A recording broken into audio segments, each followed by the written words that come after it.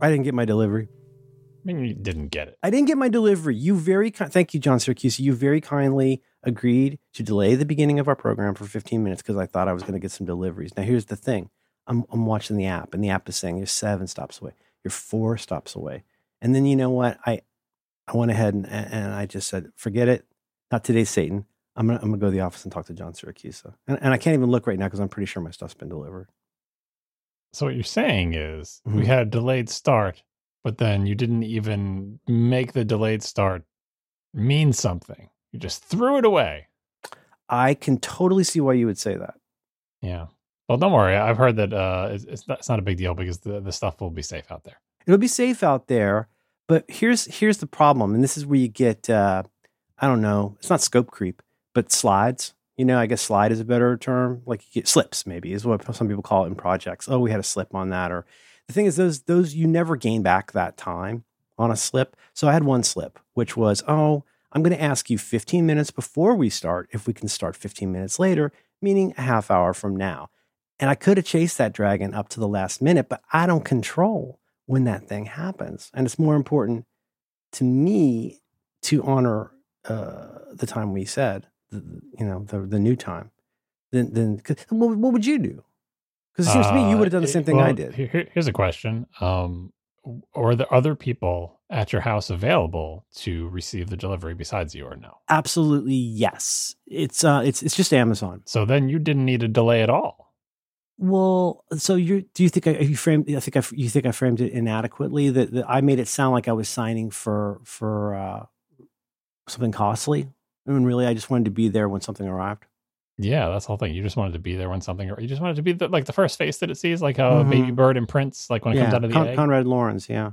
Yeah, so you're saying those tubes for your 3D printer, they come out of the box, you want your face to be the first one they see. It's pneumatic tubing, John. It's made by Capricorn, and I would like my face to be the first one that they see. No, it would just be easier because there's some stuff I've been wanting to do that I've been unable to do because I didn't have this stuff, and I thought if I could get it and take it, then I wouldn't have to go back. But the fact that I am very close to the house makes the whole thing. We don't want to make you making that long trip too many times per day. Oh my goodness. My battery doesn't hold the charge like it used to. Even with the naps. I mean, every night's a nap if you're tired enough. That's what my scooter says. Every night's a nap. Put that on the wisdom document. Okay, I'm doing it right now. Hey, John, how are you this fortnight? You ready for some follow-up? Follow-up. No. Sorry. Hey, John, do we have any follow-up this week? We do. Oh, would you be willing to share it in a way that's where I don't do anything amusing? Sure. Okay.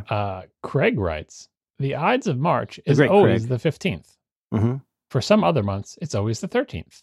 And for a little more details there. Do you want to provide some context for why you're saying this, John? Last episode, Merlin was talking about the Ides of March, and he said that he wanted people to know that it moves around, but apparently it does not move around. Well, I don't know if I don't think just for context, because nobody's going to know what the hell you're talking about. I said something about the Ides of March, and then in a bit that I do where I add some fact I learned a long time ago to it, a strap-on style, I said, in the Ides, I think what I said, I haven't listened back, but I think I said the Ides is not always on the 15th. I think is what I said. Your contention is that you did not say the Ides of March, but instead you said the Ides is not always on the 15th. I have misspoken on at least 4 occasions in the past, and it's including 3 to 5 times during the pre-show with you. Pre-flow? What do you call it? What do you call it? I'm not going to do it. Pre-show is what we called it in bakery when you take a dump before you play. Yeah, no, right. Okay. So keep going, you'll eventually get there. Okay. Who are you going to run to now, Night Ranger, is my question. Mm-hmm. And the thing, I probably misspoke and said that, okay. All right, Craig, what did Craig say? Yeah. This is from the Wikipedia page. For most months, it's on the 15th, or it's on the 13th. But for the months of March, May, July, and October, it is on the 15th. So there you go. I was being an anti-turns out journalist. Because people, it's one of those, it's like the iceberg, like those videos you like. There's an iceberg to this, which is like there are people who know that Julius Caesar was killed on the Ides, beware the Ides of March. Okay, well, people know that reference. And then they feel a little smarter when they find out that the Ides of March, on whatever fakakta calendar they had, was the 15th of whatever they called March. and then Smarch, yeah. Smirch. But no, they called it Smarch, remember? Is that the Smarch to remember? Yeah. I And think then it's a Simpsons. but then what Simpsons people? reference. Oh yeah, or Tillum too. But then people who regard themselves as very smart started saying, "Oh my God, it's already Bastille Day. That means that tomorrow is the Ides of July." Now, I don't have an opinion about when the Ides are and other ones. And to be honest with you, I don't know what an Ide is. I know there's high-eyed and low-eyed. Well, that's why we'll put a link to the Wikipedia page. You can learn what it is, and it's really dumb. Oh, really? Yeah, it's really dumb. Well, okay, so like I honestly don't think it means tides, but there's a part of me that thinks, and this would have been during the the BCE era. I could see something tidal being important, and maybe they dropped the T, like somebody who's decided to. No, I would never have guessed this until I read the Wikipedia Please page. tell me. Please tell me. Read briefly. The Romans did not number each day of the month from the first to the last day, because why would they? That would make too much sense. No, instead they counted back from Monday morning timekeeper. Yeah, they counted back from 3 fixed points of the month. Again with the counting back, like VIII. Yeah, the nuns, the Ides, and the Calends. And so all the other days. So the nuns was the 5th, 7th, or 5th, 7th, or 8 days before the Ides. The Ides was the 13th for most months, but the 15th for March, May, July, and October. And the Calends is the first of the following month. It's dumb. It's a dumb system. Is there a rhyme to remember it? No. What you have to remember is the thing is, I'm going to ask ChatGPT. Because it would have to be in Latin too, right? Yeah, like if you want to remember anything about the Romans, bad at numbering. Uh-huh. It's right there. Roman numerals, not a good system. Let me look. You put this in the document. Let's see. Did not stand the test of time anywhere except for the NFL. It's 15th in March, May. 15th Ides hath March, May, July. No. Do you ever see the knuckle counting technique for figuring out which months have 31 days and stuff? Do you know that one? I never understood that one either. Yeah, I have. Yeah, you count the knuckle and then the space in between. And right? the gap between them. And it's like, boy, this is a bad system because I've never remembered how to do it. This is why programmers start with 0. It's very confusing. Like, what really is 1? Mm-hmm. Have you really thought about it? Like, what really is 1? Because it's pretty wild. It's the loneliest number. I cracked wise about this because I was listening to Brian Regan, who's a comedian that I like a lot, and he's very funny. He's the U2 guy, and he Take Luck, and he has a bit about him and his wife claiming that they broke up because they could never agree on which one is next and which one is this.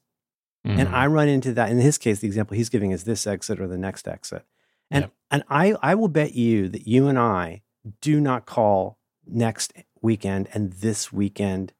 I bet that would be ambiguous either way. To say this weekend, because here's my tell, and I know this is wrong, but it's sometimes I say, like I would say to somebody, oh my gosh, like if it's like today's Tuesday, right? Like it wouldn't be at all weird for me yesterday, and I probably said this yesterday on a Monday, to say, oh my gosh, we watched From Russia with Love this weekend. Now, there are people who claim that when you say this weekend, it means, and this is why I say it's like the number 1, John. You should write this down. You probably learned this in one of your CS classes, Cyber Studio classes. But this, to a lot of people, always means the weekend that is coming up this. They think next weekend means the weekend after the one that's about to happen. It doesn't. It doesn't always mean that to anybody. Only people who are arguing about it on the internet and deciding that they need to come up with some kind of hard and fast rule based on the words. What really happens is any other person you were talking to who you said that sentence to would do what we all do, is based on the context and the fact that you use past tense and the fact that we know that time flows in one direction only as far as we're aware. For now. That it must have been the weekend that had just passed that you were referring to. And nobody is confused. And the only time it would come up is someone trying to formulate, when I say THIS space weekend, that always means the same thing. And only people who argue contextual. It's very contextual, because if I said totally this weekend, contextual, and not only is it contextual, it's not confusing. People don't get confused about it that often. If I said this weekend on Friday, you'd think I mean now. Yeah, if there's any bit of confusion, people, when speaking to each other, clarify very quickly if there's any confusion. Mm-hmm. So, the only time I feel like it could fall down is if someone writes it in an asynchronous context, like email or messages, where there's no opportunity how do I handle that? How does that real-time clarification? But then, just use the real date. I was asked to stop interrupting you. I apologize. Who asked you that? Oh, a listener who's very disappointed. Name names. I'll tell you. He's one of those folks who likes to email me a couple times a year with a remark about something he wishes I would do different. Is he disappointed in you? He's very disappointed in me. I think this is, if I remember correctly, I know I'm not supposed to discuss communications with people. I think what the email said to me was, I remember when you used to not interrupt John, frowny face. Well, now that's a lie. No one remembers that time, a time that didn't exist. That's lost the time. Yeah. Was there ever? None now live who remember it. What's that from? Is that Lord of the Rings? You got it. Oh man, Shire. Hobbitses. You didn't ask me what I wrote back. No, you shouldn't have written anything back. The answer, the correct answer is you shouldn't have written anything back. I guess that's what I always say, which is I appreciate your listening. Yeah, which is true. You go. It's well, true. you know, there are levels, and I appreciate feel like your listening. That's right. I appreciate your listening. I appreciate your listening. Oh no! I appreciate your listening. I was doing the. Do you remember what that's from? I never said you stole my money. Is it that? Yeah. What is that? What's the origin of that? I never said you stole my money is an example of a fascinating example I think about constantly. So y'all just think about the phrase if you just read it on a page that says I never said she stole my money. Do you not remember where it's from? That's what I was asking before you go on. Oh, I apologize. Well, you can tell me in a second. But then what you do is go through and in order for the most fun, say it out loud, stressing each word separately, and the whole meaning of the sentence change. That's on you. That was on you. I had a nap, and now I said changes. Yeah, well, that's fine. Turn and face. I don't remember where it's from. I know I've heard it before. I was wondering if you remember the origin. Turn and face my preciouses. Is it like an acting thing or? Anyway, whenever I think about that, I think about all the people who are trying to learn English as a second language, and I feel bad for them. God, I know, me too. It's like it makes perfect sense to us native speakers, but like, boy, I would not want to have to try to teach. I paid this language to other people. 5 figures to learn how to speak this language, yeah. And I still, in some cases, not a lot of this is, I'm sure you will agree, comes from age. But there's some like, okay, so what? Okay, how about this, John? Oh my God, John. I'm not allowed to refer to our communications, but do you remember the adjective that I used around quarter till to describe the delivery that I was getting? Yep. Could you please tell me what that adjective was? Imminent. Which I first wrote as eminent. And then I went, wait, because I still get it wrong. And I used to study God. So, it's not just, eschatology is not just river in Egypt, is what I'm saying. His return is eminent and imminent. Yep. No. There's that kind of stuff. There's just so much stuff where you're like, I mean, before you even get to like who and whom, can you imagine how excruciating that must be when other languages, what you got irregular verbs? Ooh, don't scare me like that. Irregular verbs. Oh my gosh. That implies that the language has some regular verbs, at least. regular verbs. That's what I should have studied. Maybe I could have minored in regular verbs. Verbs that poop on time. You're talking about the herb, or herb, as you say. Time, flowing like a river. Yep. And so I didn't get my delivery. But it's just one of those things where it's like a double dumb guy thing, where people go, oh, the Ides of September. It's on the 16th this year or whatever, and you're like, oh God. And that's something I have to really think about, John. I have a governor, as you know, and my governor tells me, be careful because you're about to make a joke where people are only going to give you jazz about it if they know what you're talking about, and everybody else will not care. And that's basically my career. It's just dealing with people who are like, well, actually, that's not what FDM printer stands for, and other people are like, but the thing is, this plus follow up gives us all an opportunity to learn something. I didn't know about the nuns and the Ides and the Calends. I still don't know how to pronounce nuns. I'm just pronouncing it that way because that's how it's spelled. Is that a good article? Should I read it? No, just that paragraph. Is okay. Just, you learn that they counted from these three fixed points and they counted outwards from them. It's middle out. They were using middle out. Let me show you with my hands. Again, Roman numerals, not a shining achievement of mankind. Easy to carve into stone, though. Oh, that's true. That's why they did it that way. Also, I misspoke earlier. I think you were thinking of Sharon Stone. And also, what I was going to say was eight was a bad example. A better example would be 9. See, now this is where we start getting back to what really even is 1. because you can't have 9. Yeah. You can't have 9 without 10, but that's not the way the numbers go. Right? Am I right? Am I right or am I wrong? IX. I think you're right. Yeah. WXIX. That's right. Did you know there's a fandom? I find myself on fandom more than I would like to admit for a variety of reasons. Right now it's for House. But did you know there's a fandom just for logos? You might want to check it out because I think I get the feeling you enjoy this particular kind of nostalgia. For show notes and for sending you something, I was looking for a WXIX. Previously on Reconcilable Differences, I was talking about a TV station in my youth. We were discussing secret things you didn't learn, took too long to realize. Oh, don't cross the streams. Things that took you too long to realize. And one of mine was WXIX, which is channel 19, the XIX being the Roman numeral for 19. And I was, oh my God, they have so many good logos, but like whatever your favorite, like whatever you watched Creature Feature on, what did you watch Creature Feature on when you were a kid? What was your UHF we didn't have station? a thing called Creature Feature, but I know what you're talking about. Well, like what was your favorite TV? We WPX channel 11, I believe. Oh, or is that Philadelphia? No, it's New York. What was the one, the $1 Million Movie? Gruber talks about that. Lots of people talk about that. WPIX New York logo. And unfortunately, I mean, what I did find then, that led me to, the point is, this is to your point and to the great Craig, his point. Life is long time learning is life, and education, conduits, right? So like, I love learning stuff like this, and I try not to abuse that power, but I will never get bored learning about when the Ides of March is, like bits aside. I love stuff like this, but so that led me to logos on fandom, which is, I mean, isn't that kind of technically sort of a for-profit arm of Wikipedia? Is that right? I don't think it's related to Wikipedia at all, and it sure is for-profit. That's what all those ads are for. I don't see those. A lot of ads. Oh my God, is it 11? WPIX? Channel 11, yeah. Oh, sorry to say this. It's on Pinterest, but oh my God, there's like I'm going to send this to you. It's like a contact sheet almost of like old logos. I eat this stuff with a spoon.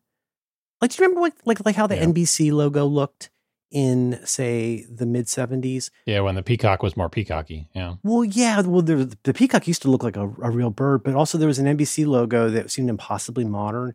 And I want to say it was like 2 pentagons, irregular pentagons, but it was like 2 5-shaped things that made an N. In my memory, at least, it was really, really cool. But then that also then get this, and this is up my alley. This led me to a Flickr account of a guy who just posts old stuff from Cincinnati broadcasting from like the 40s through the 2000s. And I saw a famous guy from Cincinnati named Bob Braun. He was an usher at my parents' wedding. A guy named Nick Clooney, whose son ended up getting famous, local talk show host. Stuff about him. Stuff about Uncle Al, our local children's before. The Cool Ghoul, who was a friend of my dad's, because my dad used to be in broadcasting. Or as they called it then, podcasting. What do you think of these logos?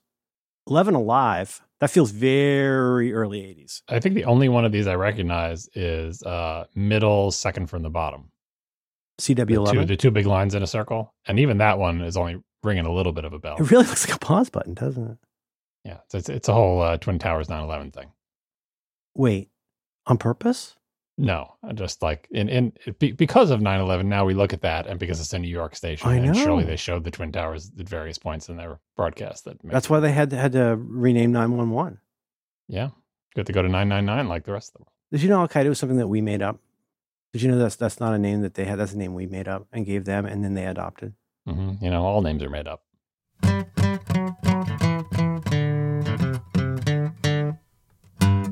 This episode of Reconcilable Differences is brought to you by Squarespace.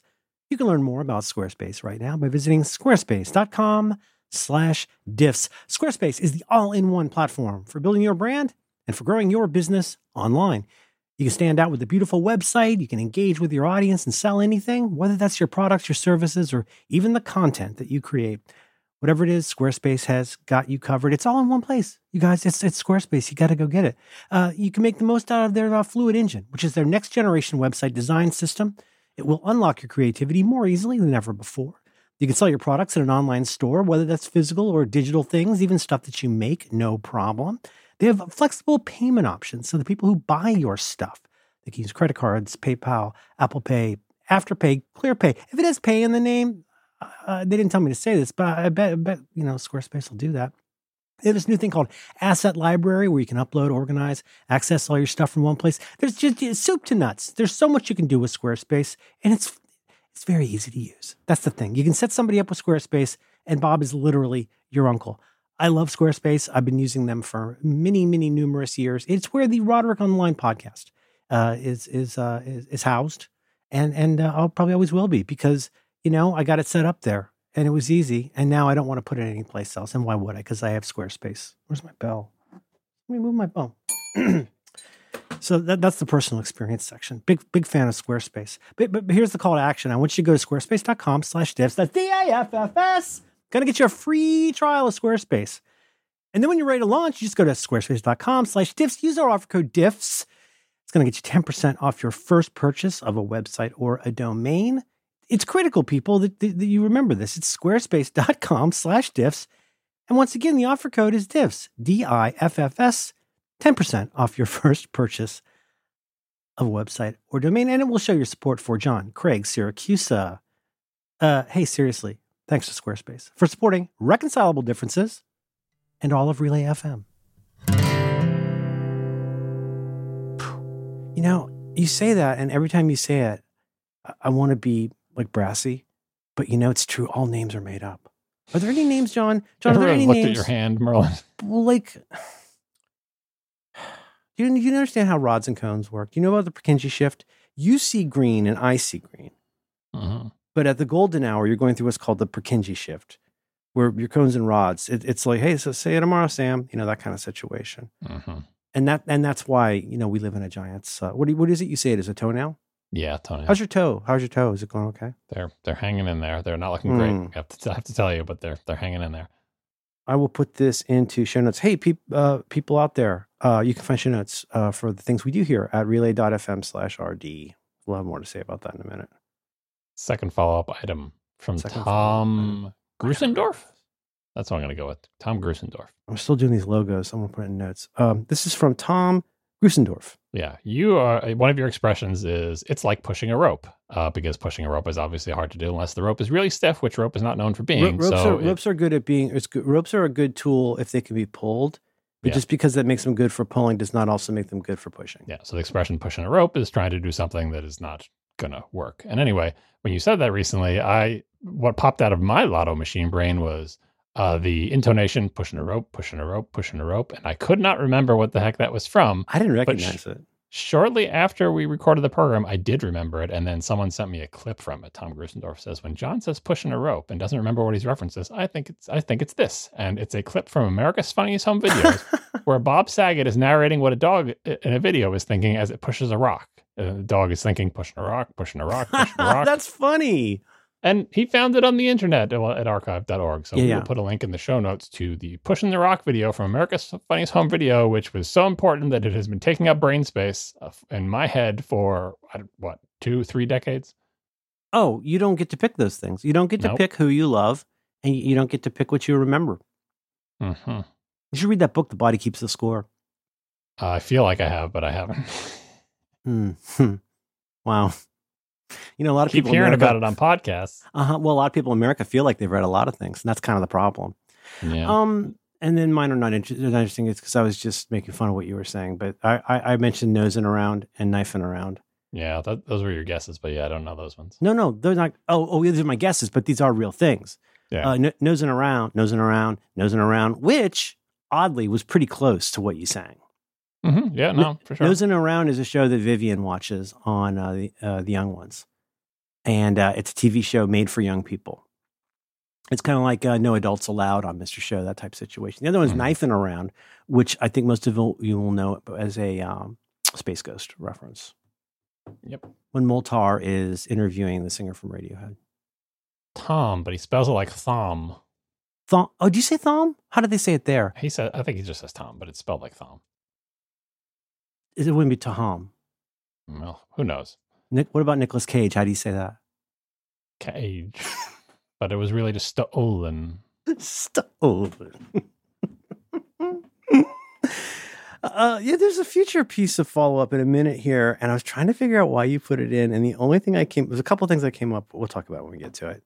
My follow-up is quick. I just want to say thanks to everybody so it meant a lot to me to talk about things that took you too long to realize, because sort of what my co-host just said a minute ago, you got this stuff in your brain that just accumulates. And again, I'll repeat that thing I said a minute ago. You don't get to pick what you remember. Like, I don't get to pick what song is in my head, which has been infinite. What is it? The Infinite? No, not Infinite Jest. But like, I've had several Spoon songs in my head a lot lately. Like, I don't get to pick that. I like Spoon, but I've stopped listening because, like, I don't get to pick any of that. I don't get to pick. A spoonful weighs a ton, and I'm out.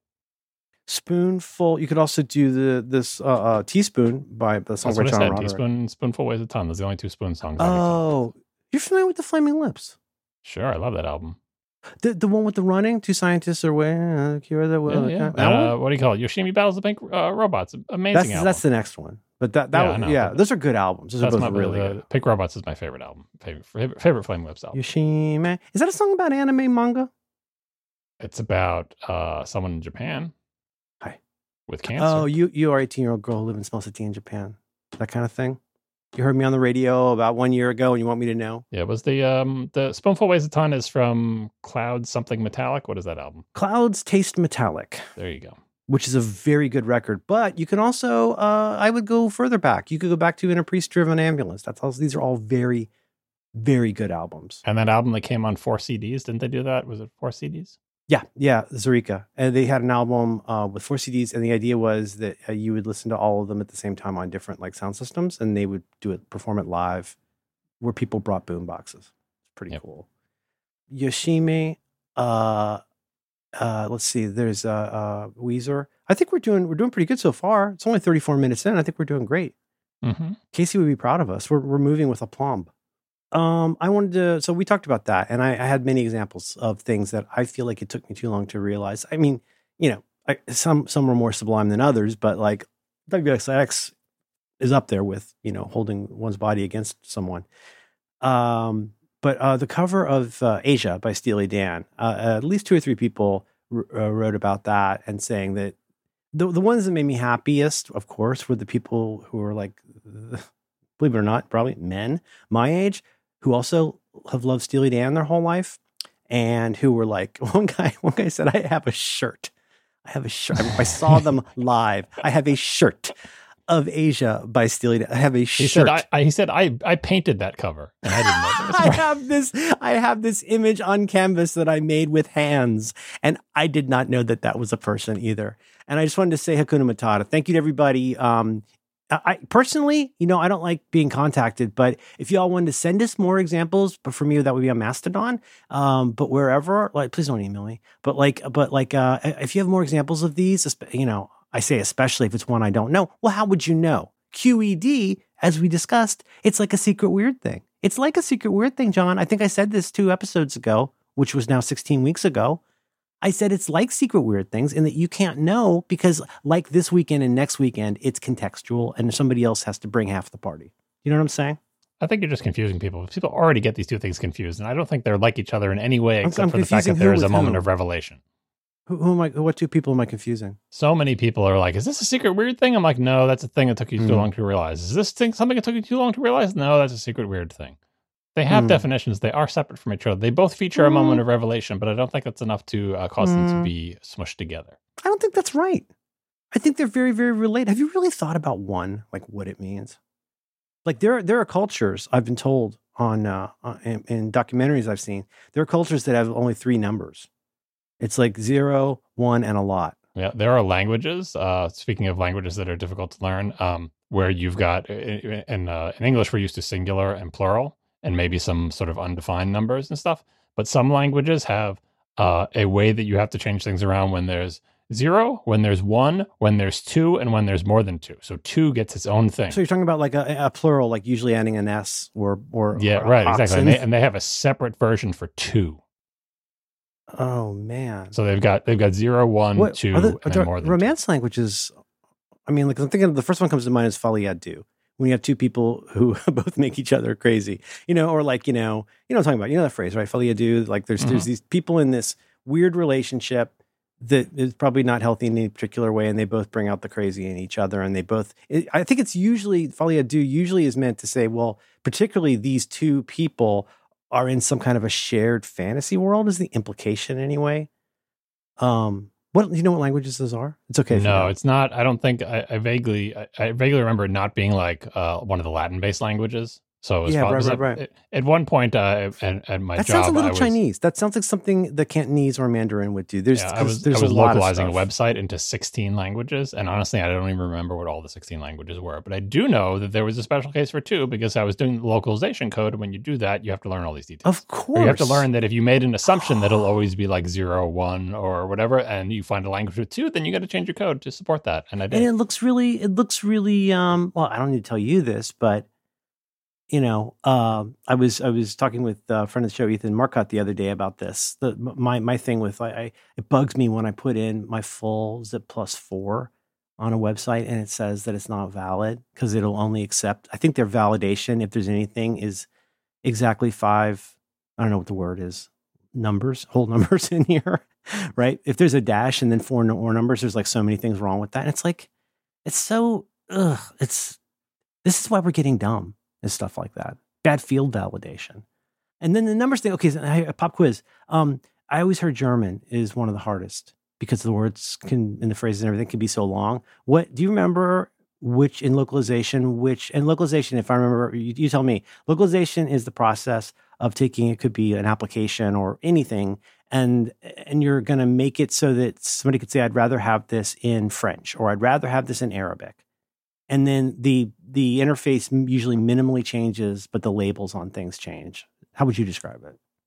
How would I describe localization in the context that I just used it? Well, I don't know if people know that that's a thing. I think they probably just think somebody hits the software button, but it's the thing is, if you have to fit and then you see this in movies, like if you watch like The Sorrow and the Pity or whatever, you watch some movie with subtitles and assuming the subtitles are mostly correct, there will be this, sometimes used for comic effect, a disparity between the amount of talking that's in subtitles and the amount of talking someone did. There's just some easier, faster ways to say things, and in German, everything's long. Yeah. We did. What was hard? Yeah, so localization in software is like if any place you've got words, and you want those words to be in a different language, it's not just a matter of taking out the English words and putting in words in a different language, because there's not always a cognate. Yeah, if there are, first of all, the words are probably in a different order in other languages, and second of all, if there are sort of placeholders where you say you have deleted 7 files, where the 7 is in that sentence moves around in every language. So you can't just say I'm going to put a bunch of words, then a 7 and a bunch of other words. What you have to say is here's a sentence and here's an amount, and you have to know what that amount is before you pull the correct set of strings from your localization. And then sometimes you got to say here deleted our 2 files. This is. Right. And then sometimes the amount of room you left for that is not enough to fit, for example, German. And I think we had a testing language that we used that was even longer than German to really stress test the layouts.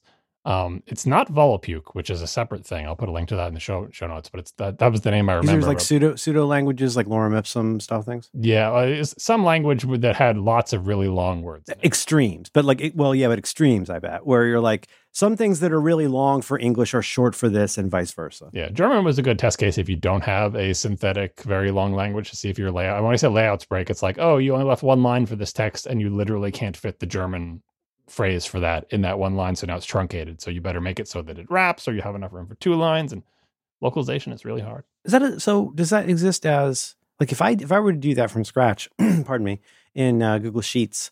I mean, let's say there were 5 words that I wanted to make my own little localization. I would put dog, cat, parakeet in the left column, and then I would go through and making what I guess you guys call a table. So is that how it works? I mean, is it that? Because there's other stuff where like in like Pixar movies, or if you ever accidentally downloaded a Chinese cam of a Pixar movie and you see that all the signs are in different languages. In a Hollywood movie, all the signs are in Chinese or Russian too. Which that's why I'm asking you this question about, does it make a database, a table, a spreadsheet? Because there's got to be something very complicated about some of those concepts going beyond just saying, well, English is normal and everything else has to be close enough. It's got to be complicated. Yeah, it is complicated. You need basically software to take strings that are templated.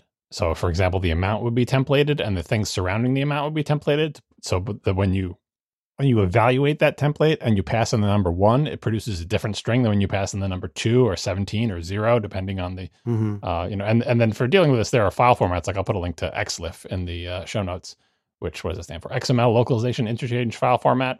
Like the people who are doing the localization have to use some kind of interface. They know the language. They can type in the different. So it's almost like a schema or a dictionary kind of thing. Yeah, and then there's a format for like, okay, when they do all that work in some UI, what does it produce that I can then consume and work in my thing? And XLIF is one of the formats that I was using back then. I don't know if it's still popular, but it's an XML format that tells you how old it is. And lots of systems either produce XLIF or consume XLIF to crunch up, to take the work of the human translators and let it feed into your engine to produce the correct strings to stick into the user interface. Yeah. I think one of the things that makes it so when people post their doc, right, and you see the little, I don't know, is it still a stamp? I don't know what the mail app is, but you'll see the mail app and the red,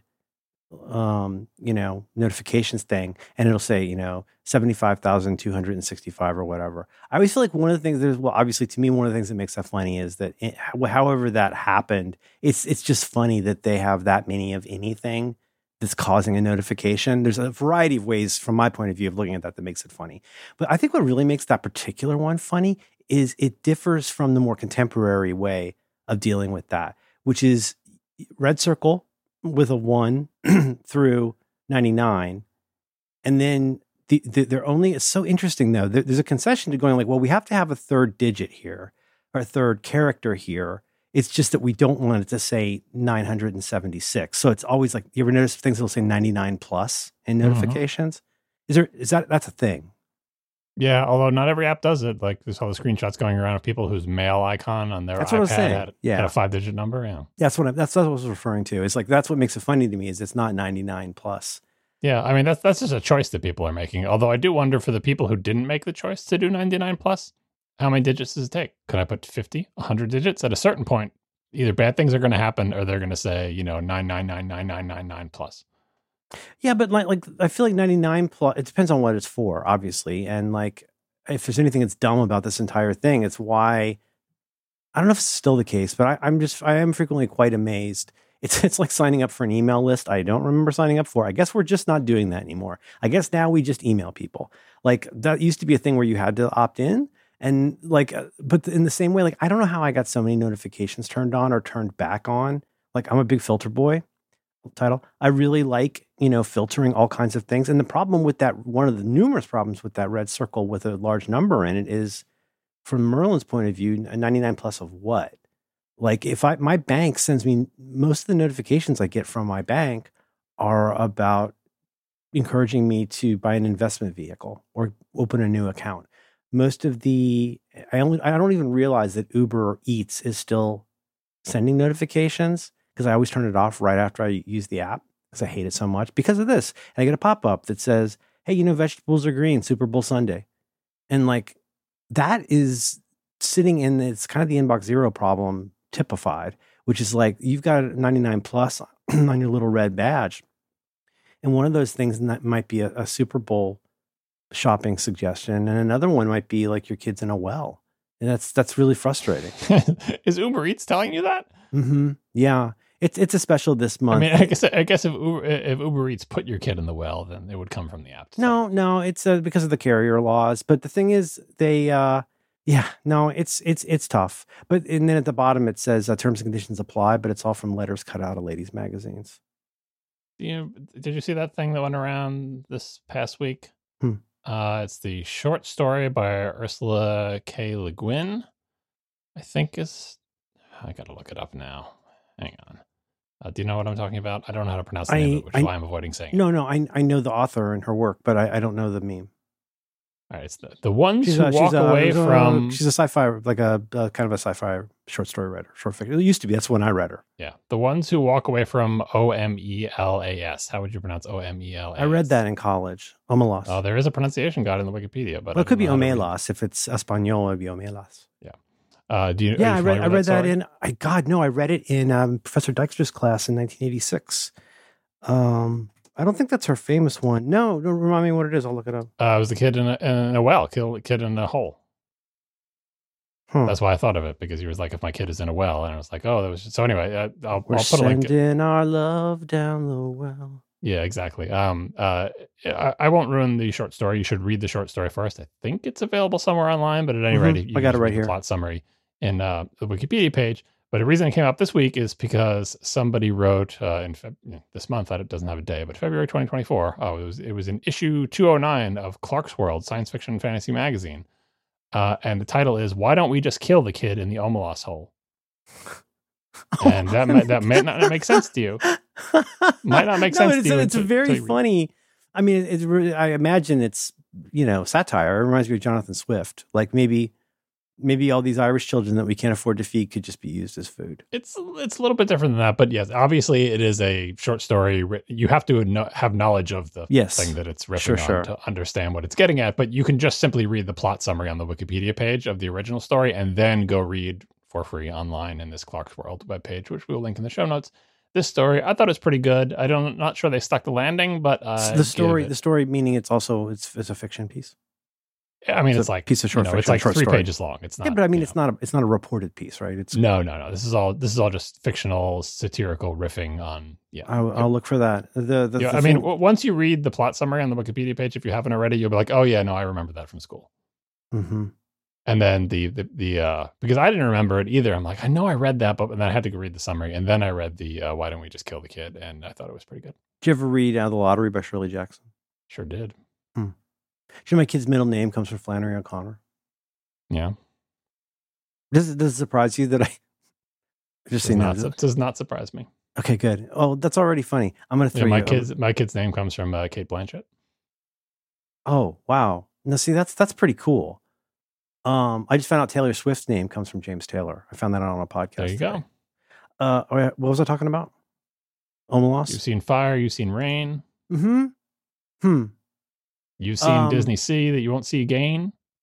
That's pretty good. No, it must not have been important. Like it. Speaking of Taylor Swift, I've said this before. She rhymes sorry with story, I believe. Mm-hmm. I think that's the one that annoys me. Let me see. Let me sing it in my head. I know. I can tell you one off the dome. One of my favorite songs of hers, she rhymes sneakers with bleachers, which Sondheim would not approve. So that one... When you're doing sneakers with bleachers, I feel like, okay, that's kind of a slant rhyme. It's fine. Yeah. It's got an internal rhyme. When she rhymes sorry with story, she pronounces sorry in the Canadian way to make it a straight rhyme. And I disagree with that. They both begin with sibilants and end with an error. Right. But she says sorry and story like she's from Canada, but she's not. You don't say starry? Like stare decisis? No. Supreme Court? Sorry and story is how I say it. And so does she, except when she sings the song and then she says sorry and story. Again, unless I'm misremembering the lyrics. People love Taylor Swift. She's great. Do you know that? What's not to love? Well, I discovered a band the other night through our mutual friend Alex.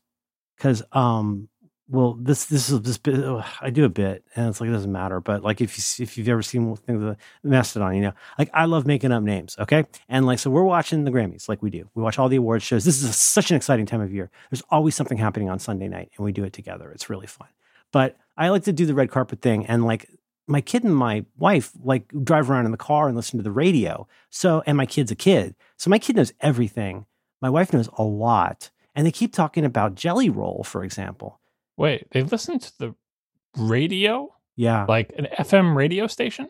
Sarah and Vinny, they listen to on the way to school. All right.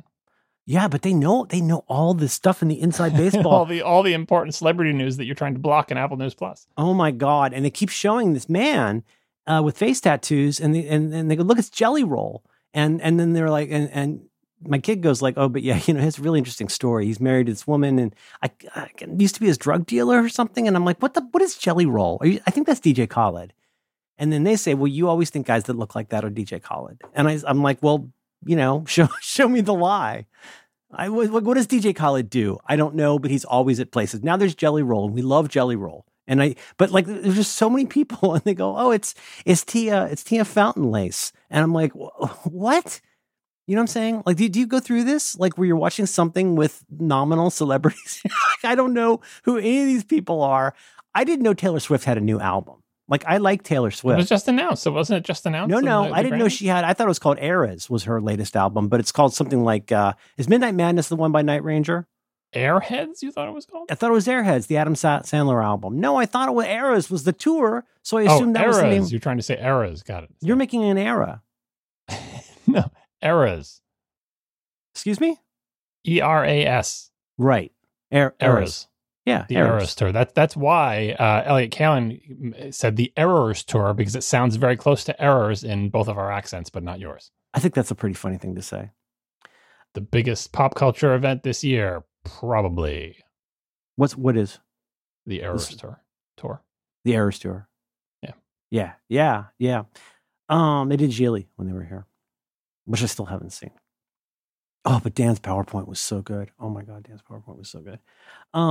So I guess we're making good progress on all of this. I want to thank everybody for the Asia feedback. And honestly, hey, like real talk, guys, if you have things where you're like, I mean, the bit on the internet, I think is like TIL, or I was this many whatever's old when I whatevered.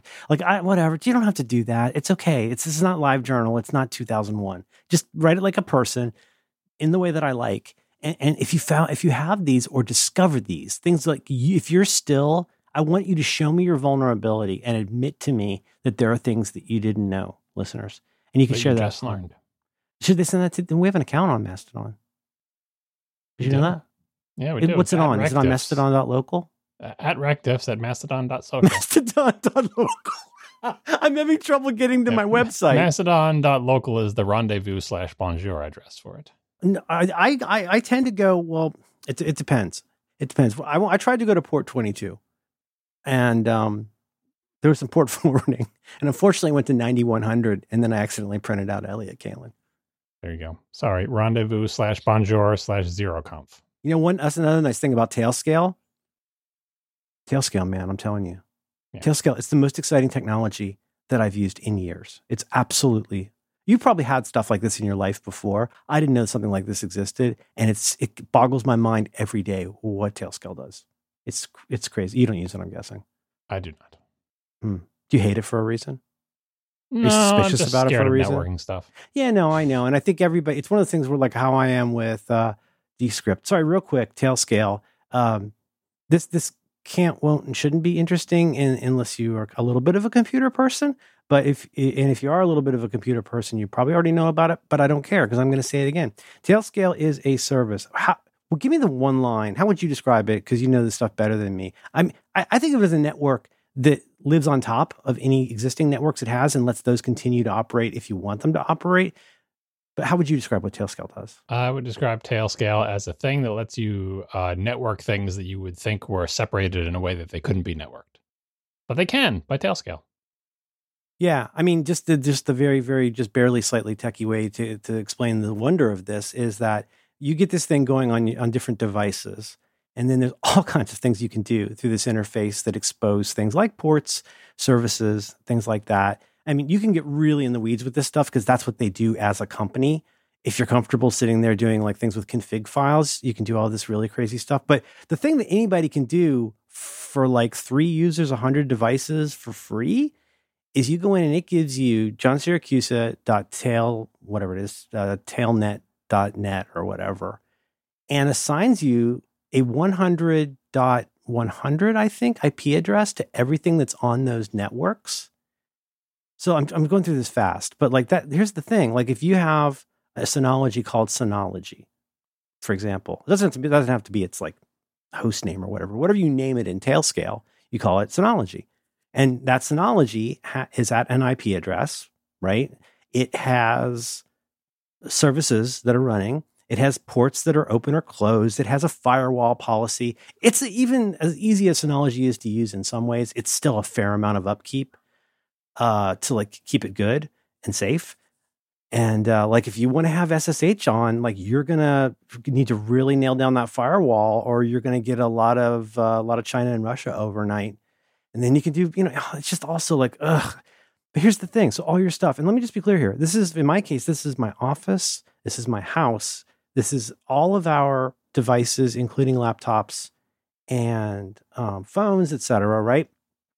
And when you set this up on Tailscale and you have your little domain name that's, a subdomain of this Tailscale network, so there's the, like, I know, what do you call this? There's an IP address, right, with the dots. Then there's not a host name, but what would you call, I guess it's subdomains. But then you've also got whatever you call the device. These are all like things you can use. You go into the terminal. Well, that's a bad example. Like you go to Command K, right? You go to Command K, and it's usually a little bit of a pain in the butt to mount stuff from AFP or SMB. And you may not remember, like, that's just kind of annoying. And you got to, what's the IP address? Did the IP address change? Now you go to Command K. If everything's running, and it's also a VPN. That's what everybody like points out about it. It doesn't do very much as a VPN, but it does the basic thing a VPN does. You hit Command K and then type in like SMB:// Synology and hit enter. Just Synology. Even if that's in another part of the world, Tailscale has enabled all those networks to talk to each other under the aegis of this one Uber network. You can use the 100 whatever IP address. You can use the name that you can give it. And it's even got stuff like, they got a thing in alpha right now that so far really works. Like personally, I love, what's Cloud Send or AirGive? What's the thing where you send something through the air? AirPlay? WhisperNet? No, what's it called? AirDrop, sorry. Yeah. They have a version of that, but it's for every device that you've got. So you can send something the same way, share menu, left click on this folder, share, and then send that to Tailscale, and then a list of all the devices that can receive it. Because again, like in my case, they're all mine, so they're all accessible, but anything you can send it to shows up. And it treats it pretty much so far, as far as I can tell, the same way that it treats, CloudGive. It's amazing. You can send files that way. Anyway, it's kind of magic that it's, given what it does, it's crazy how easy a basic setup is to get running.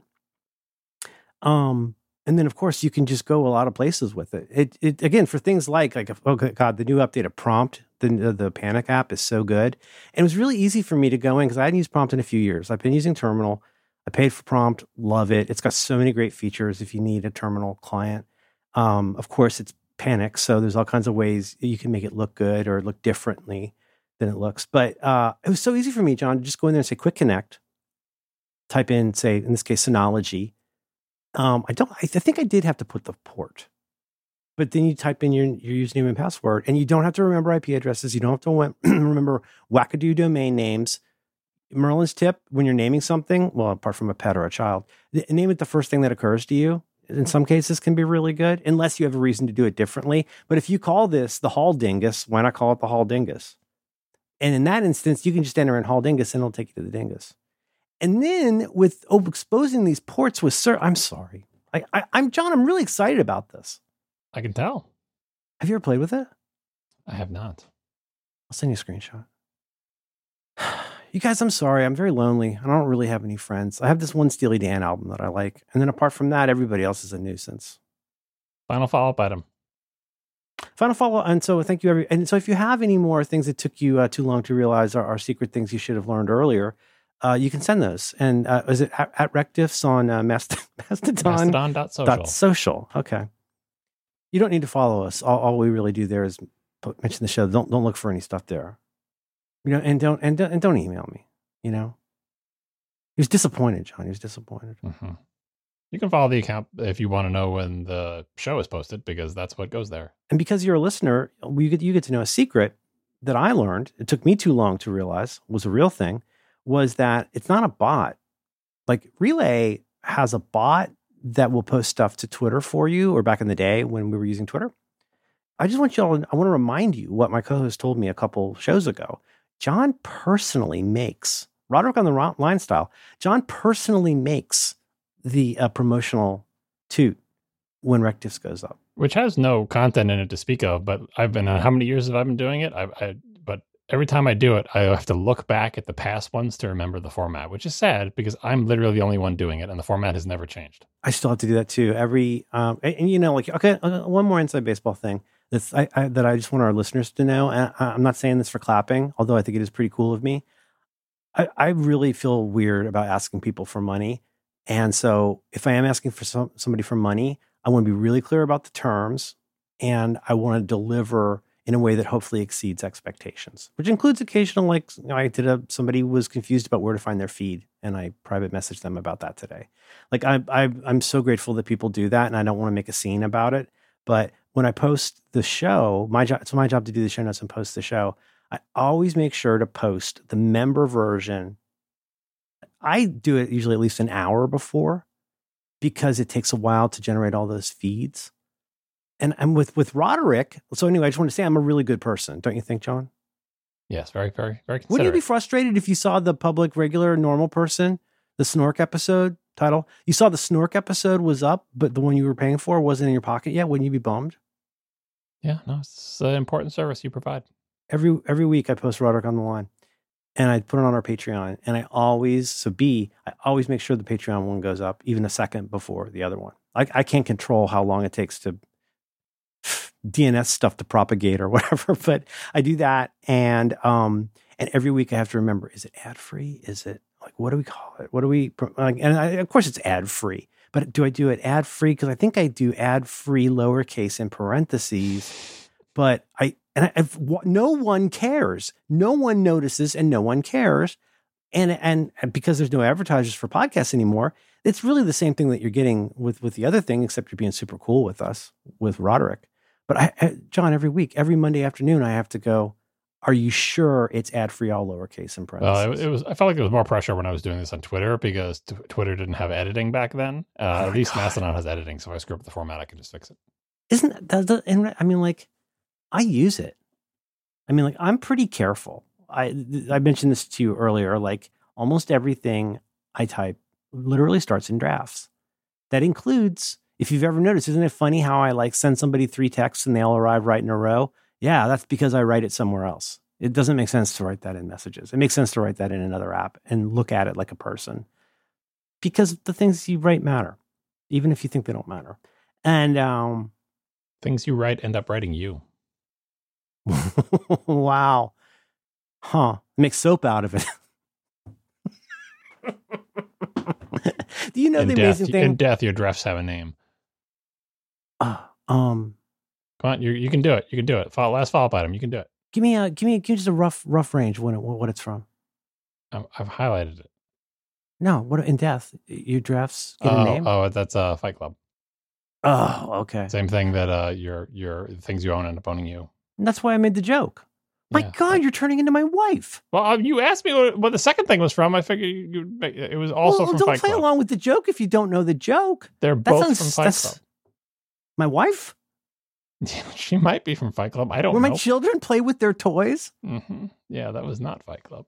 I mentioned, God, how did it come up? We were talking, it was the things that took you too long to realize. And I was saying that there's a park, a Disney park in Japan that I've watched a bunch of videos and read reviews about that sounds amazing. And I don't know the exact name. I think there's it's sort of like Magic Kingdom and Disney World, I think. I know there's Disney, is it Disneyland Japan? Or anyway, this particular park is called Disney Sea. And I pointed out to John that, and this is a recent one, this is only the last couple of years I even knew this existed, let alone watched a video, but I think the joke there is that you have Disneyland and Disney World, and because this one is water-based, like a sea life, it's called Disney Sea instead of Disneyland. Well, first of all, before you give this follow-up that I don't know what it's going to be, do you agree that that's what they're doing there? I think that is a kind of extra special secondary bonus. Mm-hmm. And mainly it was because it's the. It's just so unusual. It's so, and have you followed the history of this and the botched plans for the original sea park they were going to do in the Eisner era? Do you follow this stuff? Not really. Although it occurs to me they probably should have made Disneyland, Disney Sea, and Disney Swamp, but they didn't. Oh, and the Magic Kingdom, the magically real kingdom that's inside Disney Swamp. Yeah, what's the you pick your oranges right off the tree. Come to Florida. Oh, what's the incorporated region called? The Reedy Creek Improvement District. There you go. Yeah, Reedy Creek. There's an Easter egg where you can see that. At least it used to be on the windows. One of the signs on Main Street. I guess you don't know why I put this in here, and maybe I put it in here for. So in particular, I was commending John to check out a YouTube video by a very animated person who's not from America, on a channel called Review Time with a Y, because we like you. And Wait a minute. Did I just blow it all open? Did you understand what I just said? Yeah, why? Because we like you, M-I-C-K-Y, Mickey Mouse But Club. he does things that include Disney, you understand? Mm-hmm. It's like they call it a hidden Mickey. Mm-hmm. You don't want a hidden Mickey in your drink. That's a different kind of thing. That's kind of an unfortunate phrase, but yeah. Yeah, Mickey Finn, he's a different one.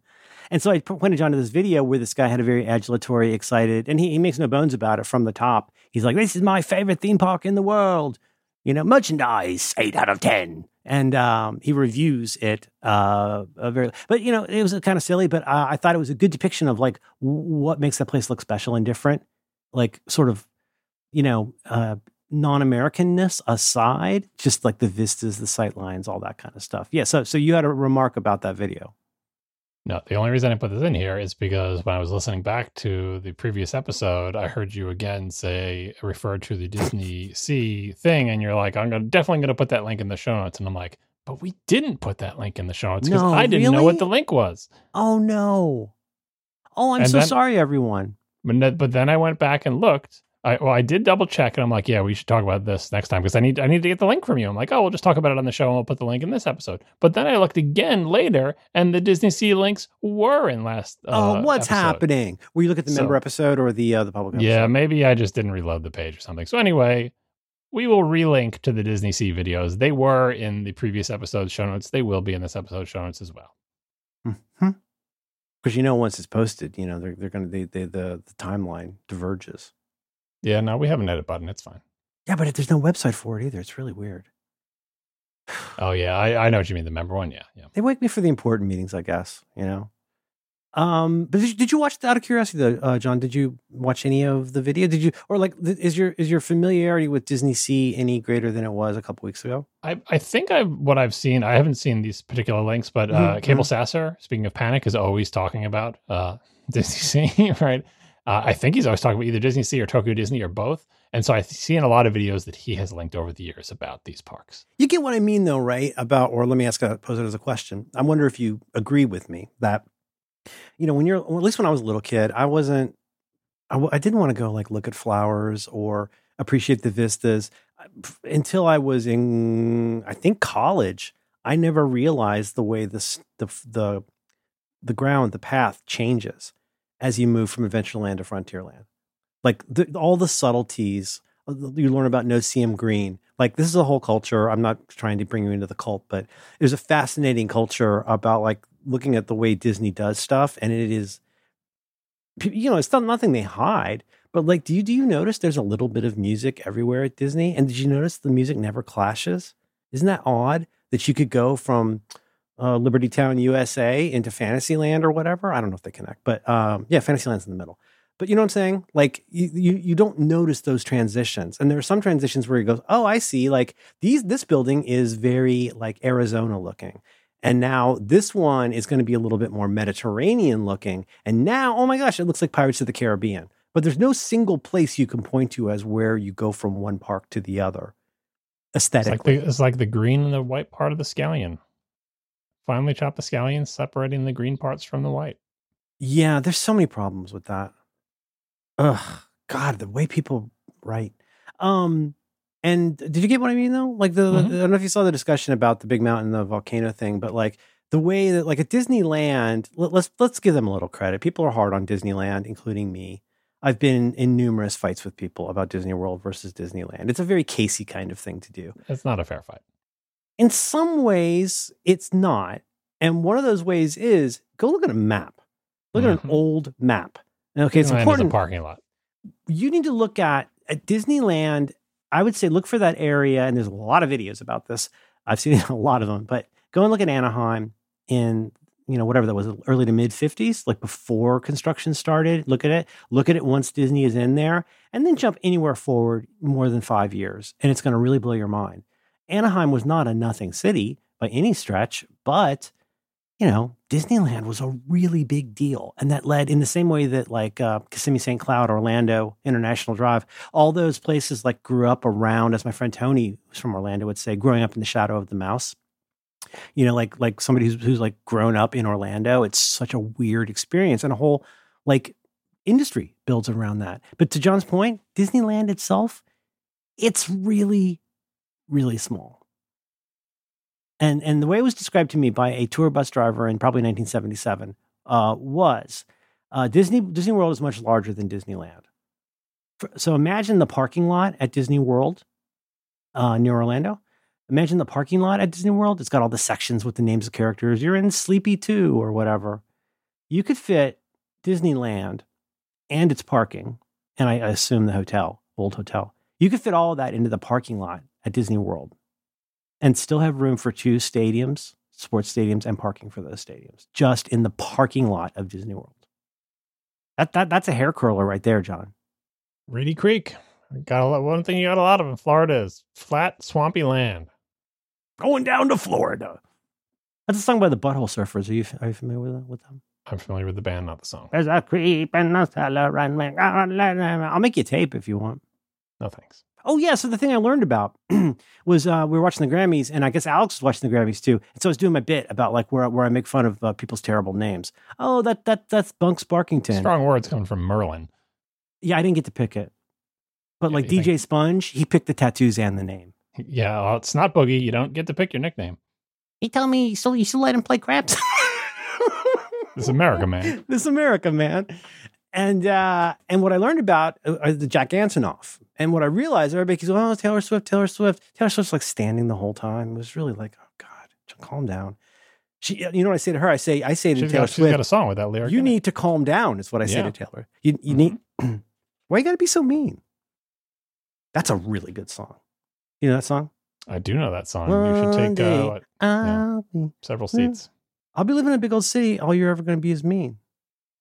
And pathetic. And that's where I learned about Jack Antonoff. And why do I care about Jack Antonoff? I didn't. I want to say I don't, but what I say is I didn't. I knew his name, and I knew he was one of those Mark Ronson types, where like he'd done like lots of production stuff.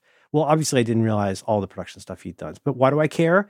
Because next there's Taylor Swift, and there's this fella, and then there's the real queen, Margaret Qualley, who continues to just ascend. She's absolutely an astonishing creature. She's such an amazing. I first learned about her from a John Syracuse suggestion, the show The Leftovers. She's on The Leftovers, but she's her mother is Andie MacDowell. They were on a show together called Made. Love Made. Made is extremely good. But Margaret Qualley, I mean, I feel like I need to make this distinction sometimes because I sound like such a creep. But I'll see somebody and I'll go, God, like she's so beautiful, but her face is just so interesting. Margaret Qualley's face is, do you know what I mean? Like her expressions are uncanny. And she's one of the best criers ever. And she is called upon to do that a lot. She's called Margaret Qualley. I mean, if you've got, like, don't buy the ammunition if you don't have the gun. Write that down. Margaret Qualley, but of course you really need to see her dance because that's what she's trained in, is mainly ballet, but also all the other stuff. And you can see that in that perfume commercial, and you can see it in the video for a Jack Antonoff song. Have you seen this video yet? I mean, not the one where she's dancing by the mirrors, right? That's the... Oh, no, that's Kenzo Perfume, I think. Yeah. I am looking for his band Bleachers, and they have an upcoming album, but they have 4 tracks out right now. And she's in the video for... Modern Girl is really good, too. I listened to this on repeat, but they do a video. John, would you, not now, but we watched the video for that song. Bleachers, Margaret Qualley. People get a lot of value from this show. It's called Tiny Moves. Tiny Moves. And it's a really beautiful, fun, and ultimately very sweet video. Do you know about Jack Antonoff? Are you familiar with him? I am familiar with the fact that he produces many Taylor Swift songs and has a signature sound that is identifiable. Absolutely. And do you know about his struggles? I do not know about his struggles. He's got struggles. Like he's got really bad anxiety and OCD, like real OCD. And he has what people call germophobia. I don't love that term, but he has to go out and tour and he has to go out and do stuff and he has to make Taylor Swift work. Now, here's the thing. I never want people to think I dislike Taylor Swift. I not only don't dislike Taylor Swift, there's like 3 Taylor Swift records I really like a lot. And I think she's... What's your number 1 album? I like Red and I like Fearless. I mean, obviously, the one with the Polaroid has the bangers. It was 1989, you mean? There's the one where she has fluffy hair, where she does that indie rock song. She does this song that's like a really good indie pop song. I'm gonna say Red. Is Red the one that's got a couple big hits on it? It's got the lipstick on the cover. It sure does have a lot of hits on it. Well, like I know you were trouble when you walked in. That's a little earlier, right? I think this is the problem with living in this post album age. I never know what album anything. I know. Well, but I was trying to like play it off legit and bluff my way into being able to say, really, I listened to a bunch of her songs. Yeah. And I like the other version, to be honest. I understand why she did what she did, but I almost uniformly like the old version. Yeah, not all the Taylor versions are winners. The ones that are redos of songs I cherish, and I do cherish some of these songs, are just not as muscular. What's that song? It's like it was like one of her very first hits, and it's given how country. Have to do better than that. I thought it was pretty close. Taylor Swift pop song. Hum it again. I'll get it eventually if you. I'll get it. No, it's not that. Taylor Swift, All Too Well. Yeah, that was okay. Yeah, another 10-minute version of that is good. No, this one's banging. This one has a very specific. I want to get the year of this exactly right. It's I want to say a very specific 1996 sound. Are you talking about the album version of All Too Well or the 10-minute version? Oh, is that Taylor's version? No, I don't think so. Is All Too Well not the one? What's the one I'm thinking of? God damn it. You have to sing some of it and let me know. Is Taylor Swift music pop music? I'll go look at Spotify. I think it's when she's the one where she still had the fluffy hair. You know what I mean? There's one album cover where there's actually a person on that cover. It looks like a flag, but it's not. That's Taylor Swift. Taylor Swift. See, I thought that was a flag on the cover of the Steely Dan album. Oh, it's actually it's from a robe. There you go. I'll send you the 10-minute version has a 15-minute music video. You liked 15 Taylor Swift songs. Hang on. I think this is it. It was All Too Well. No. That's a really good song, but that's not the one. Never Grow Up, Mirrorball. Change from Fearless. Change from Fearless. It has the aesthetic of, it's a great Taylor Swift song, but it also is reminiscent, and I'm not saying this in a bad way, I'm saying this in a good way. Gin Blossoms, Counting Crows. Like Counting Crows could be very cool. If you've never heard the cool Counting Crows songs. But there's that feel, or even like, a little later stuff like Closing Time. There's a certain like mid to late 90s feel that I think she really like indie influence that she nails on Change. And I don't like Taylor's version of Change. What's your favorite Taylor Swift album? Reputation. Is that the one with the newspaper and the gothic black letter? Yeah. Oh, I don't think it's a newspaper, is it? Let me see. Oh, I just remember it looking like a newspaper, and I thought it had black letter. It's black and whitey. Yeah, no, there is newsprint in it. Yeah, it's Folklore is the one where she's in the woods. It looks like. Yeah, I don't have any here from. What was the one you just mentioned? The Legendary. What? Reputation. Oh, Reputation. The ones should I check that out from Reputation are. I thought it's called Eras. Yeah, oh yeah, see, that's kind of like newspapers in the background. Ready for It, Endgame. I Did Something Bad. Don't Blame Me. Delicate. Yeah, you might know some of these. Man, it's just like every person who runs into her. I'm sure this has been done as a bit, but every like young man who runs into her must just think, please, please, please, don't let it happen. Don't let it happen. I cannot stand to be put in the John Mayer situation. Hey, you don't want to be in a song. Don't do anything bad. What? You really think that's true? Yeah. You think that is a form of prophylaxis? It's just not doing something bad? Yeah. Well, if you never break up with her, there won't be a song about your breakup. Well, give me the corollary of that. If somebody writes, if you never date her, you don't have to worry about breaking up with her. To solve the problem is that's right. Yeah, well, so the one she's one called "So It Goes." Okay, check out that. Not now, but that song "Change." We do that for me. And so I'm gonna write down your homework. You've got to watch I don't care if you watch the video, but the song "Change." I started playing Taylor Swift. "Change" by Taylor Swift. I call her Tay Tay. And then the other thing, what was the video I wanted you to watch? Oh, I wanted you to watch the Bleachers song. Yeah, no, we'll link that video in the show notes. You like music? I do. And so you didn't watch the Grammys. You didn't see U2.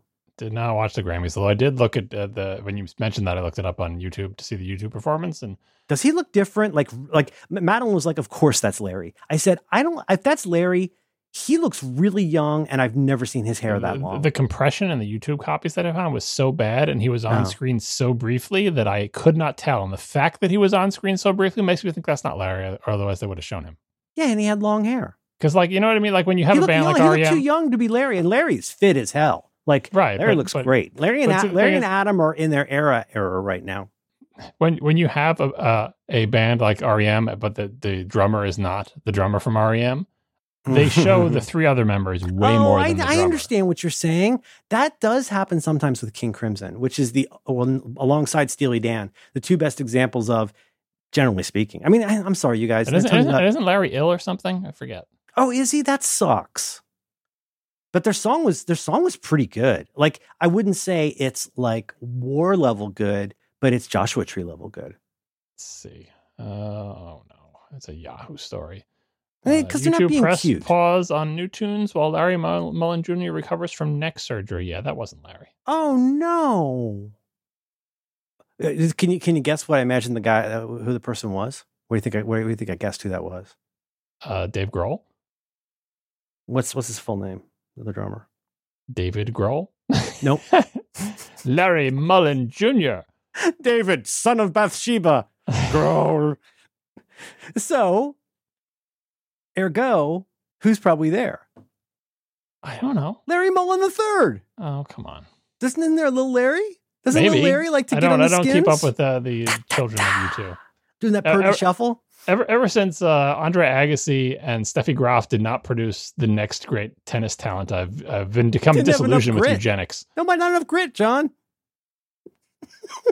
I think he wanted to play baseball. We talked about this before, that yes. Steffi Graf and Andre Agassi's son wanted to play baseball.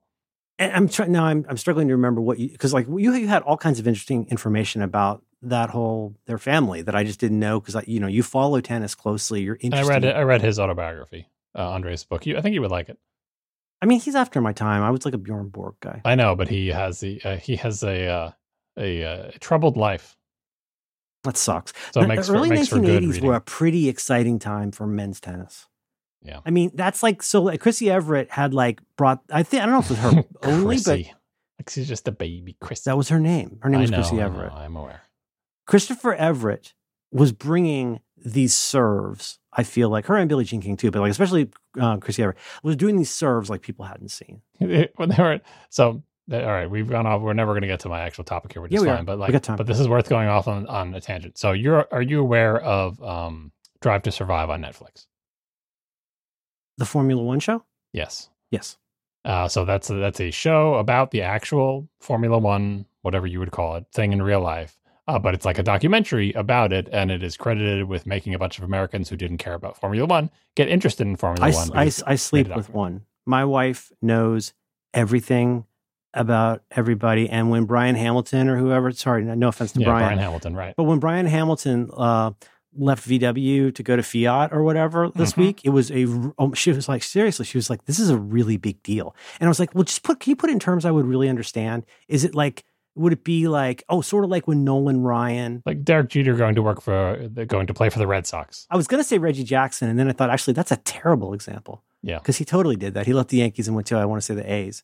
But one of those players that you like Roger Staubach from another time in the Cowboys, where you'd be like, he's already working for Satan, so like, why take a pay grade, to go work for somebody else?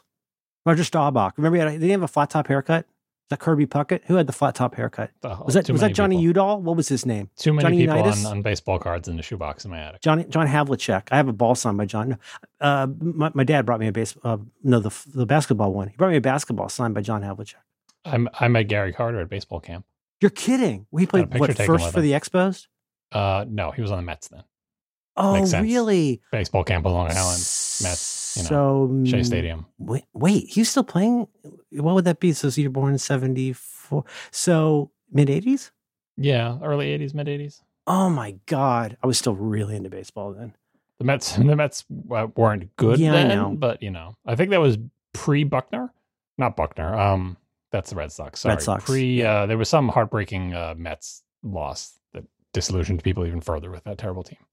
Yes. It was one of those ones like Buckner or like a fan touching the ball. It was one of those kinds of like, oh man, This is one of those dumb things that just happens. The Mets are the Knicks of baseball. That's pretty good. Anyway, you're getting me off the topic here. My family's from. Go ahead. I got to tell you about the Red Sox, though. I got a thing to say about the Red Sox. Oh, go ahead. Finish your Red Sox thing. So my family are Patriots fans and Red Sox fans, and it's exactly as insufferable as it seems. Rhode Island. Like being friends. It's like being friends with John Gruber. Mm-hmm. Like he only ever roots for the Empire. Like it has to be like Patriots are the Empire. The Yankees are America's team. I didn't say that. But the Patriots, like, who roots for the Patriots? Like, what's wrong with you? I mean, if you're going to root for something, like, root for the Eagles. If you root for the Patriots when they stunk, I say fine. But if you only root for them, some of them need your help. The Cubs, the Mets, the Eagles. The entire region has one team. They're the New England Patriots. It's not even like New York has multiples of each one. I don't think that's even like a real area. I mean, is that something? It's a real area, but I feel like I know it's a name. How about the Midwest apologies? Like you're going to have a sports team for an entire region? Oh, you could. I see what you're saying. You do like the Great Lakes casseroles. Yeah. I see what you're saying. That's the Western actually, State Hurricanes, stuff like that. That's pretty smart. My family's always been huge Red Sox fans, and people who don't know won't care, and people who do know. But the Red Sox have had like they've had such good players and such good teams. The hitters that they had in the 70s, like Carl Yastrzemski, like the hitters they had they were bananas good. But they had, they didn't make it. Long story short, my late father-in-law, Madeline's father, is at the game with other family members, including some of the older kids, and I think maybe some whatever the grandkids was. But it's at the game where, I guess, was it in the 90s, the big game where the Red Sox, there was a home run. It might have been a walk-off home run, and like the Red Sox won that game. And I don't have the date in front of me, but right, you remember like Red Sox were not quite to the level of the Mets, but you'd be like, oh God, you're a Red Sox fan, that sucks. But it was everybody in that place will never forget this home run that was hit that like won this game, and I think took them to the pennant or whatever. You've heard me talk about Auntie Susie, my wife's sister. Someone had like said something like an unkind remark to her as she was coming out of the bathroom. And John Steinis, Madeline's father, went to go give the guy a beating.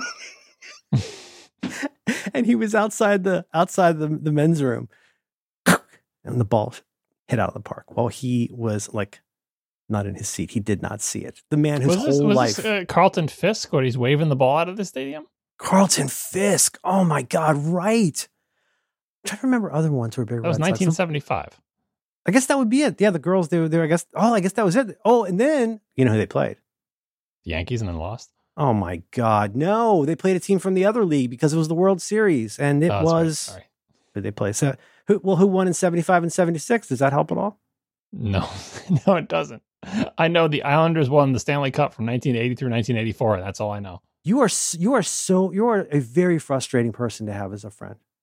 It was a really big deal when the Cincinnati Reds? The big red machine. They wheeled a television on wheels into the classroom so we could watch the parade. Mm-hmm. They did that for us. You know what they did that for us for? The Challenger takeoff. Oh. Is that the good one or the bad one? That's the bad one. That's the bad one. Oh, no. Let's wheel the TV in, kids. We're going to watch the space shuttle take off. It was like wheeling in a TV for everyone to watch 9/11. I had just graduated from high school when that was 86, right? Because it was that in Chernobyl. I just graduated from high school, and I was in a house, just about a quarter of a mile away from the school that I went to, my high school. I could walk there carrying a guitar and an amp, so it's not very far. And I did. The chemistry teacher there, Ms. Peak, who had a long-time relationship with the gym teacher, Miss Kavanaugh. They had the same haircut. Ms. Peak, who's really, really smart, and whose class I did very poorly in, she was a semi-finalist to go up. Because you remember it was teachers, and in this instance, it was the woman from New Hampshire, where my college girlfriend from, I think maybe from Kentucky. But yeah. So she was she went far. She went beyond like Florida And to make it, so if y'all don't remember, it was a big deal because the first civilian was going to be going on, like officially as a NASA person, was going to be going to go through the training and go into space. And in this case, it's on the space shuttle, our little portable, reusable rocket system that was really cool. It used to launch off a plane. And then, oh man, those things are so cool. I saw one of the heating towers once. I went to the Cape. I've seen the space shuttle. So anyway, they said we wanted this to be a teacher. And so you do your applications, you do all these things. And it was this whole thing for months and people kind of followed it. Like, oh, who's the teacher who's going to go into space? Was it Kirsten McAuliffe maybe? Yep. And so Margaret Peake made it like pretty far to like where I think she's probably in photos with the teacher. And of course, all the classes because she was a celebrity. She was a big celebrity for this. Miss Peake. Well, I'm pretty sure my dad had a work meeting in the World Trade Center a few days before 9/11. You're kidding. Anyway, Miss Peake was out there. It was on. The news was there to like cover Miss Peake and all the students watching the rocket she could have been on. And so she and every student at Gulf Comprehensive High School were out there watching when the space shuttle blew up, and Miss Peake could have been on that. Obviously, a major malfunction. That's what they said. You watched Chernobyl? I have. Wait, no. We gotta go back. Drive to Survive. Yeah. So my wife, just so you know, I'm trying to be low-key about this, but my wife loves that. And she has absorbed so much information about the internecine drama of all these different teams. And it sounds like it's a very well done show, right? Even if you're not like a car enthusiast, which she's not. I know a lot of people like it, but I have never seen it, so I can't offer any judgment on Drive to Survive. I just mention it because it's been a popular series. People are into it. It has brought a lot of new people to F1. And Netflix, being Netflix, says, this thing where we make a documentary about a sport and a lot of people watch it and talk about it and get interested in the sport, that seems like a good idea. We should do that again. And so, among other things, they have made a documentary about tennis called Breakpoint that now has 2 seasons worth of it. I actually know a lot about tennis. Same premise as like we're following people who are up and comers or people who are on the rise. Sort of like the way that the Ocasio-Cortez documentary, like where you follow a bunch of people, you obviously don't know how it's going to turn out, but then you get coverage for everything and you can make them. Is it kind of like that? Yep, that's exactly what it's like.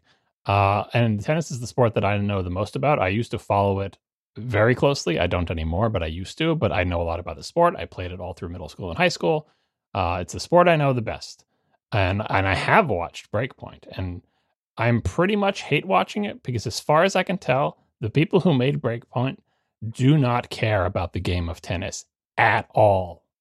You talked about this with regard to the Williams sisters documentary, right? Like in that instance, you had the plumber's problem of being somebody who not only loves tennis, but recognizes what it should look like when it's played. Well, no, but in that instance, what I was saying is that the people who are hitting tennis balls in the Williams sisters movie were amazing. Yeah. But I was trying to do that as a contrast. It's a good example of like somebody, you're not going to have the plumber's problem if you portray the sport the way people who know it. But see, the thing is with the documentaries, it's the actual sport. All you need to do is care about it. And I don't know if Drive to Survive is like that or not. Like if an F1 fan could tell me, but like, so the reason I say this is because Breakpoint. Too many edits and stuff? No, the people in Breakpoint could be playing chess.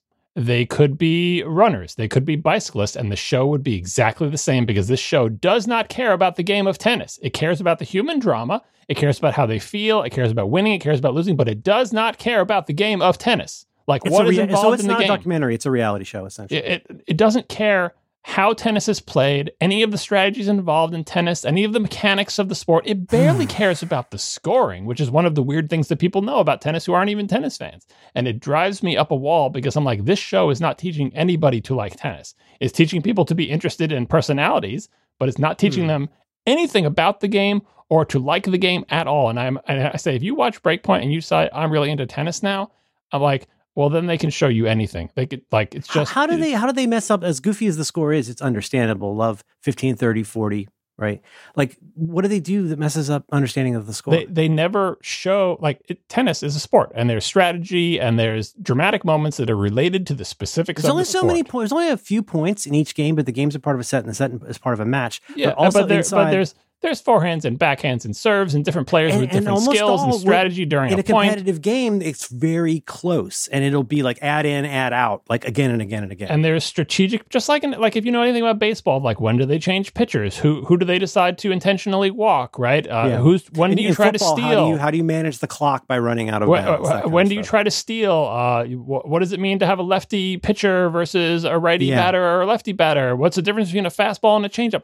Baseball has things about the sport. Any baseball broadcast, you would hear all of those things. Yeah, and imagine they did a documentary about baseball, and they never cared about any of those things. All the dramatic moments and of like strategy and baseball series, and like they never cared about any of that. All they cared about was the players, how they felt, and whether they won or lost. And it drives me up a wall because I do like tennis. I'm very interested in it, and I'm like, surely at some point and you don't they have get much. You don't get a lot of it.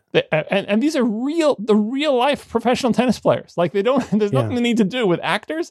They're actually playing tennis. It is an interesting sport. The people who are commentating and announcing like the tennis matches, they know about the sport and talk about it all the time. But this documentary series is like, they want to make it basically accessible to people who don't know about tennis and don't care about tennis. And so so it's not fly on the wall. It's heavily edited, probably.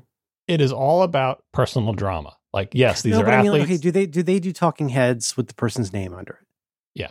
And they have commentators from, elder statesmen of the sport. Jim Courier is featured in it a lot. They didn't get a lot of people. That sounds like a budget issue, because if they had a bigger budget, you would see a lot of incredible shots in not just in slow motion. They show the games. They show various points, but they are never interested in why is this point dramatic? Why did this person win this point? What choice did they make? Why this person is winning because they're playing better. When we say someone's playing better, like what does that mean? Yeah, like to give a baseball analogy, who is Mariano Rivera?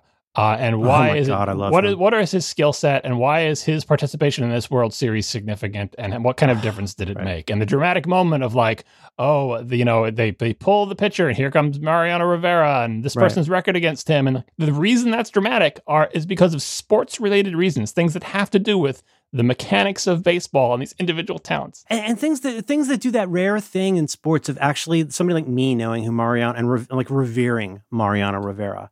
I mean, I never want the Yankees to win, but I just love watching that guy come in. But to your point, if you don't understand, like you functionally understand the sport, then you get a little bit about the lore, but maybe you don't take the lore very seriously. So you think it's just to know why a moment, just something as simple as like a game 7, right? Why is that significant versus the first game? Why is the crowd acting like this only when Mariano Rivera comes up?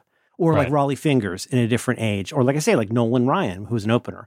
But like there were closers back in the day where it was like, that's the hangman. Like when this guy comes out, magical stuff happens that nobody understands. Yeah, or like the difference between a knuckleball pitcher or someone batters have no idea how to deal with what he's throwing. They don't understand what he's throwing. And when they do understand, it's too late. And if Netflix did a documentary, you wouldn't even know that there was a concept of different kinds of pitches and difficulties hitting them and what particular batters have, because they would be just like, here he comes, and is he going to do good? Oh, he did good, or he did bad, he lost. Like he really wants to take home the prize. What was the count? Like what? And just anything about the sport is not in Breakpoint. And then so so I basically hate watching it, kind of, but I do delight in their decision of who to follow, because obviously they don't know who's going to end up being successful, and they make some not so great choices. Do you have anything in mind that's like a good documentary that you enjoyed about tennis? It doesn't have to be that factual, but is there a obviously you could just say go watch Bjorn Borg and John McEnroe or Billy Connors. Like those are some really great games. But if you want a documentary, I mean, I like the 30 for 30 stuff. I like every 30 for 30 I've seen. Some of those are, including the one on Buckner, are really well done. Do you have tennis documentaries you like? I don't think I've seen many or any tennis documentaries that I can think of. There's ones that you run into stuff that's more like about like the old stuff, like Bill Tilden sort of era. I think like the pre-win, like tennis got sexy. Like an old person narrating. Yeah, they would look more like croquet with fly swatters. But without usually without interviews of the people, it's all just file footage of the matches and then a narrator. Yeah, exactly. Yeah, it's like the original stock footage.